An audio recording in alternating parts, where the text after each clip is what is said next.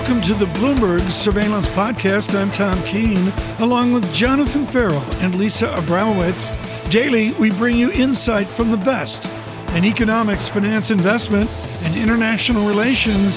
Find Bloomberg Surveillance on Apple Podcasts, SoundCloud, Bloomberg.com, and of course, on the Bloomberg Terminal. Right now, and this is well-timed, Sarah Bianchi joins us working with Edward S. Hyman over at Evercore ISI, head of U.S. public policy and political strategy, and actually very experienced in the Washington science of gridlock. Did we just see, Sarah, the end of gridlock? Is this what less gridlock looks like? Well, it certainly is an impressive victory, even though there were no Republicans on this bill. With the 50-vote Senate, it's a very narrow majority, and really holding all of them, you have to give your hats off to President Biden and his team on a narrow majority in the House. So I think they're showing you that they were sent here to get things done. Now, their next package is going to be even harder, so I'm not sure the era of gridlock is over. They're going to try to do things that have taxes and more difficult spending. So we got some rough sledding to go, but certainly today they ought to feel very good. Sarah, is there any chance of a bipartisan infrastructure bill? You know, I think there's a possibility that they could pull off some of the infrastructure pieces and try to pass that in a bipartisan way. What we've seen is Senator Manchin already saying, I'm not going down this other route again. I've done this reconciliation only thing. So they're at least going to have to get caught trying. But I don't think you're going to see Republicans really biting on some of these tax revenues that Democrats are talking about. So the only way I see bipartisanship is if they're willing to pull off, call it 500, $1 trillion just on infrastructure, and then try to do the rest on their own as Democrats. Sarah, does $1.9 trillion do income replacement in the emergency of the have-nots of America, or can it actually advance prosperity and productivity in America? There's a lot in this bill for everybody. There is checks and there is child resources for families with children.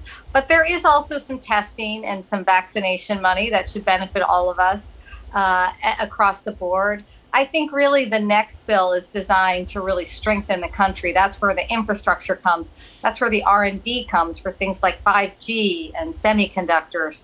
So I think the next one is really more of an investment in the country. But this one, again, the biggest stimulus for all of us is if we can get out of COVID. And so I think all of it will be benefit to everyone. But it's not all the answers for sure. Sarah, good to see you, and we appreciate your insight. Thank you. Sarah Bianchi there of Evercore ISI. Caleb Pickering advances a discussion. We welcome all of you on radio and television worldwide with Berenberg, their senior economist. I just have to know now, Caleb, the jawboning you will listen to at this press conference today. John has made it clear to me this is not a snooze fest. This is a press conference of import. What will you listen for? Well, I expect the ECB basically to reaffirm this commitment to buy bonds a little faster in the near term. I mean, at first glance, what we've heard sounds like a fairly well-judged intervention because the ECB is facing what you might describe as a time inconsistency problem. The market has welcomed the big policy intervention around the world. We have rising inflation expectations. Growth momentum is expected to be very strong over the next couple of years. But Europe is still under lockdown. And hence, rising interest rates at this moment is not what the economy needs. So the ECB has essentially bought a little bit of time. It'll keep interest rates low. And then probably that welcomed rise in interest rates, reflecting better economic conditions, will come later this year once the economy is opened and once the economic momentum is robust. Callum, I just wonder how divided the Governing Council is on this plan. The key letter in the acronym PEP is E. It's emergency. It's the Pandemic Emergency Purchase Programme. And for some members of the Governing Council later this year, Callum, they might not consider conditions emergency conditions. How do you see that progressing in the year ahead? Well, I just like to cast our minds back a year ago. That was a real emergency. We were facing at a global level the prospect of a major financial crisis, a major deflation, and we have had an unprecedented policy response that has worked. and we're not yet out of the woods. And hence, the underlying risks are still significant. I think what we will probably see actually over the course of this year is some evidence that might make people worry about inflation risks. A lot of one-off factors will push inflation probably above the 2% target for the ECB during the middle of this year. But the ECB will have to just remind everyone that these are one-off powerful factors that will unwind. We don't think we get on core inflation anything close to 2% over the next couple of years. We think we get close to 1.5% by end 2022. And hence there's still a big justification to keep buying bonds at least for the next 12 months, perhaps even 18 months. So let's talk about the Japanification of the Eurozone, this idea that the ECB will own a substantial portion of overall debt from the governments in that region. What proportion could that be by the end of this year, Callum? Well, I have to just jump in there. I don't like this description, Japanification of Europe. If the Eurozone, if Europe would have enjoyed GDP per capita gains as strong as Japan over the last decade, I doubt very much we would have suffered the political uncertainty and the problems that we'd had.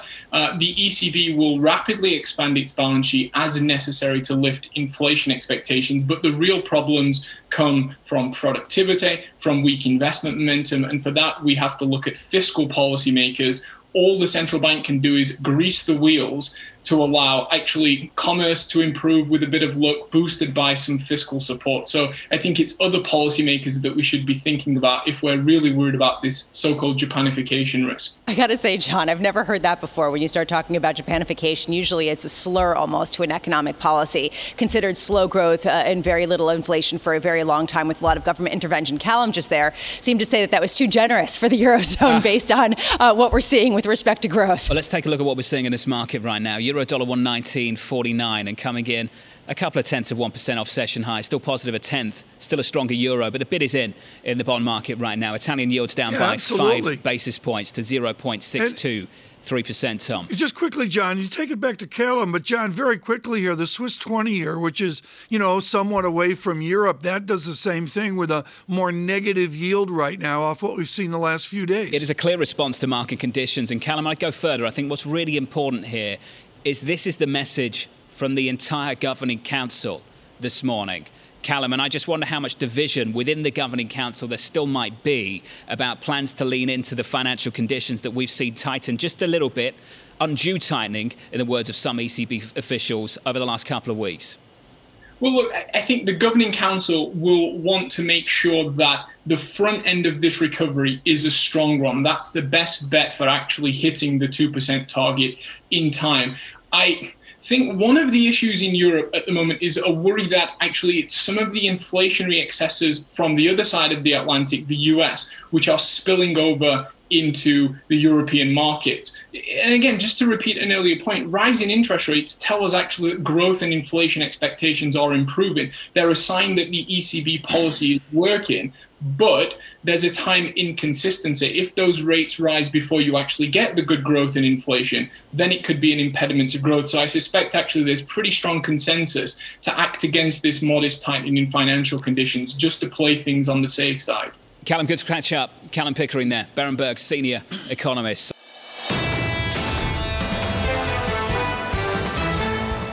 Sebastian Page of T. Rowe Price, yes, a multi-asset strategist. As I've said before, his book Beyond Diversification is exceptionally acute about what to do given the maelstrom of news flow that we see today. Sebastian, what is your major message on how to reallocate now? Is it to go back to fundamentals, or is there a new set of rules?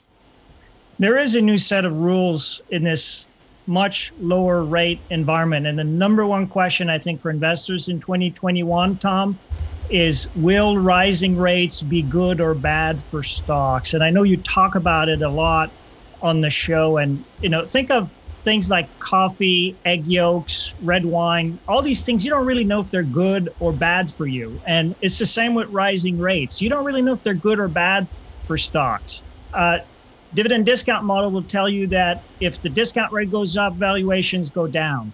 Also, you could think of higher expected returns on bonds. I know right now rates are coming down in Europe and we're going to see them come down in the US, but we are in a rising rates environment in this recovery phase. So the expected return on bonds goes up. It makes bonds more attractive than stocks. But here's the rub, and a lot of your guests have mentioned this before. The Fed is only comfortable raising rates when they expect positive growth, and positive growth surprises are good for stocks. Tom, we just did an analysis that shows if you go back 30 years and you look at all rolling 12-month periods, you can find 72 12-month periods during which the U.S. 10-year yield was up by 50 basis points or more. What do you think is the average return for the S&P 500 over those 17 periods of rising rates? It's a staggering 17%.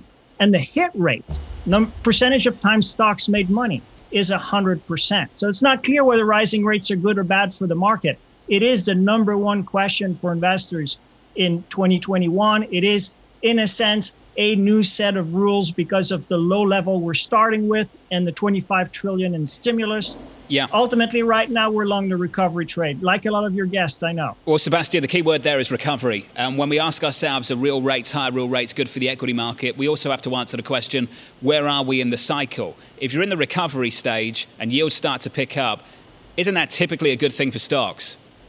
It is a good thing to stocks because you get positive growth shocks, typically. Again, you also possibly get positive earnings surprises. The earnings forecasts for the year are pretty high, 20, 25, 30%, depending on which parts of the stock market you're looking at. So the bar is high. But yes, rising rates can coexist. You don't necessarily need to say they're good for stocks, but they can coexist with very positive stock returns. And let's not forget, I know you were just talking about the Denmark news and issues with the vaccines in Europe. Overall, the news on the vaccines have been phenomenal. And we track this probability from a group called the Super Forecasters. And they have a probability that you'll have enough doses to inoculate 200 million people by July. That probability prior to Pfizer in November was 10%. It even dipped as recently as January to below 20%. Right now, it's 99%. So it's human nature to focus on the negative side of the news, but the vaccine developments have just been phenomenal. It's our base case that we're in a race between vaccines and new strains. It's our base case that vaccines will win that race. Vaccines may win that race in certain regions faster than others, and that's what we've seen. We've been talking about it a lot with the U.S. versus the European Union. How much of a boost do U.S. fixed income markets get from very easy and easier ECB policies? I think you see the market movements this morning. They respond to it. But ultimately, there's a little bit of noise here in there, right? The U.S. bond market will be driven by big macro forces, the forces of the recovery, the stimulus, the fiscal measures, and there will be a lot more driven by what we'll hear from the Fed over the next few weeks. And that will be fairly dovish. So you'll still see, because of the recovery, rising rates, but I don't expect rising rates to negatively impact risk asset returns. So on the margin, Lisa, it's dovish. Sebastian, good to see you. Sebastian Page there, T. Rowe Price, multi-asset strategist. Jason Farley of Johns Hopkins scheduled to be with us here on a pandemic update, the good news of America. And Dr. Farley and the rest of us shocked by what we see out of Denmark on AstraZeneca, what we see out of the EU on blood clots. Jason Farley with a wonderful research at JHU, and I really go to Robert Brodsky in hematology as well. Give us a summary of the risk right now in America to the thrombosis, the embolism risks that we see out of Denmark. Sure. Well, good morning. We've known that COVID-19 causes a state of hypercoagulability or blood clots, as you say, since the beginning of the epidemic. We've talked about things, many types of things, early MI, including cerebrovascular accidents in patients or stroke in patients with COVID-19. We've seen COVID toe, which is little blood clots that block the blood flow to the vasculature. So we know that this causes a state state of the body's response, leading to lots of blood clot formation. This has caused significant disease in the elderly, particularly, and those with coexisting comorbidities in the United States as well. We look at, and I mentioned Francis Collins of NIH earlier with the key phrase, even in younger people. What is the risk of these hematology events to younger people if they get COVID, which they heal from easily, but nevertheless they've got blood clot risk? Well, certainly. So anything that ups the body's response to infection, particularly the inflammatory responses, can trigger the clotting cascade. And we do see it lower risk in younger individuals with fewer comorbidities, and that risk rises both with age as well as underlying disease state. So what we know is that we have seen cases of blood clots in younger individuals, although they remain relatively rare. Tom. Professor, can we talk about the vaccine rollout and just add to this conversation? Europe has a problem right now on the continent, and I don't want to get into the analysis of what has happened in Denmark, but the outcome is pretty clear. The consequences are clear for the continent. There is an issue with vaccine acceptance now and trust in some of these vaccines. Professor, have you seen us bump up against that issue yet in America? Sure. So vaccine hesitancy or problems with vaccine acceptance has been a problem since the beginning of the pandemic. But we've seen that muted, however, because of lack of vaccine supply. So importantly, right now, queues are really long for COVID-19 vaccine, and people can't find a vaccine even when they qualify. So importantly, we've seen this response of people not wanting the vaccine or people hesitant to get the vaccine, or a wait and see approach has been muted because of the supply issue. And Professor, I think this raises the next question, which is when do we start to bump up against the acceptance issue, and when does that force us to actually get rid of the age caps on who can and who can't have the vaccine and just make it available to everyone? Do you think we're close to that point or not at all? Well, certainly this has been a state-by-state response in who the categories are qualified to vaccinate in the United States. And quite frankly, there are many individuals who are still in the wings waiting, who are the waiting and hopeful to receive the vaccine.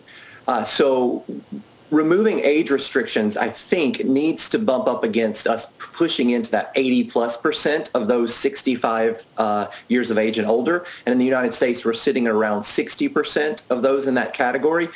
So I think that we need to continue to focus on our age categories for the short run, probably end of March, beginning of April, depending on the number of shots that we get out into arms, but then begin to think about the expansion of those categories and getting the next round of people with shots in their arms. Jason, in the meantime, John's talked about this a lot, the idea that a number of governors are taking matters into their own hands, as you said, it's state by state, and they're reopening perhaps earlier than health officials would recommend. What do you say to people who push back against health officials' assertions and say there hasn't been enough done to recognize the depression, the suicides, the violence that you have seen break out that has had real medical impact that has stemmed from some of the shutdowns that continue to be ongoing? Well, certainly. And as a nurse, we're trained to really think about the consequences of disease, like the ones you're mentioning. So the fallout of disease, if you will. I would also add to that the consequences of COVID-19 remain real. And we are seeing lots of positive numbers with increased vaccination, increased amounts of herd immunity, if you will. Estimates coming out this morning from the New York Times of 40% across the United States. That's all good news. We also are also seeing lots of mental health concerns. And so there's a balancing act. But I would say to them that the CDC just came out with some amazing data on a county-by-county level as of earlier this week, demonstrating that the earlier you roll back masks, the sooner you repopulate restaurants, the more likely you are to see a greater number of cases resurge. And so we have to further push herd immunity. We have to get more shots in arms before we begin making this, not because we don't understand and recognize the consequences of these diseases, but most importantly, we have to get ahead of the variants. Professor, good to see you. As always, Jason Fowley there, Johns Hopkins nursing professor, on reopening and the risk of increasing infections. This is the Bloomberg Surveillance Podcast. Thanks for listening. Join us live weekdays from 7 to 10 a.m. Eastern on Bloomberg Radio and on Bloomberg Television each day from 6 to 9 a.m. for insight from the best in economics, finance, investment, and international relations. And subscribe to the Surveillance Podcast on Apple Podcasts, SoundCloud, Bloomberg.com, and of course, on the terminal. I'm Tom Keene, and this is Bloomberg.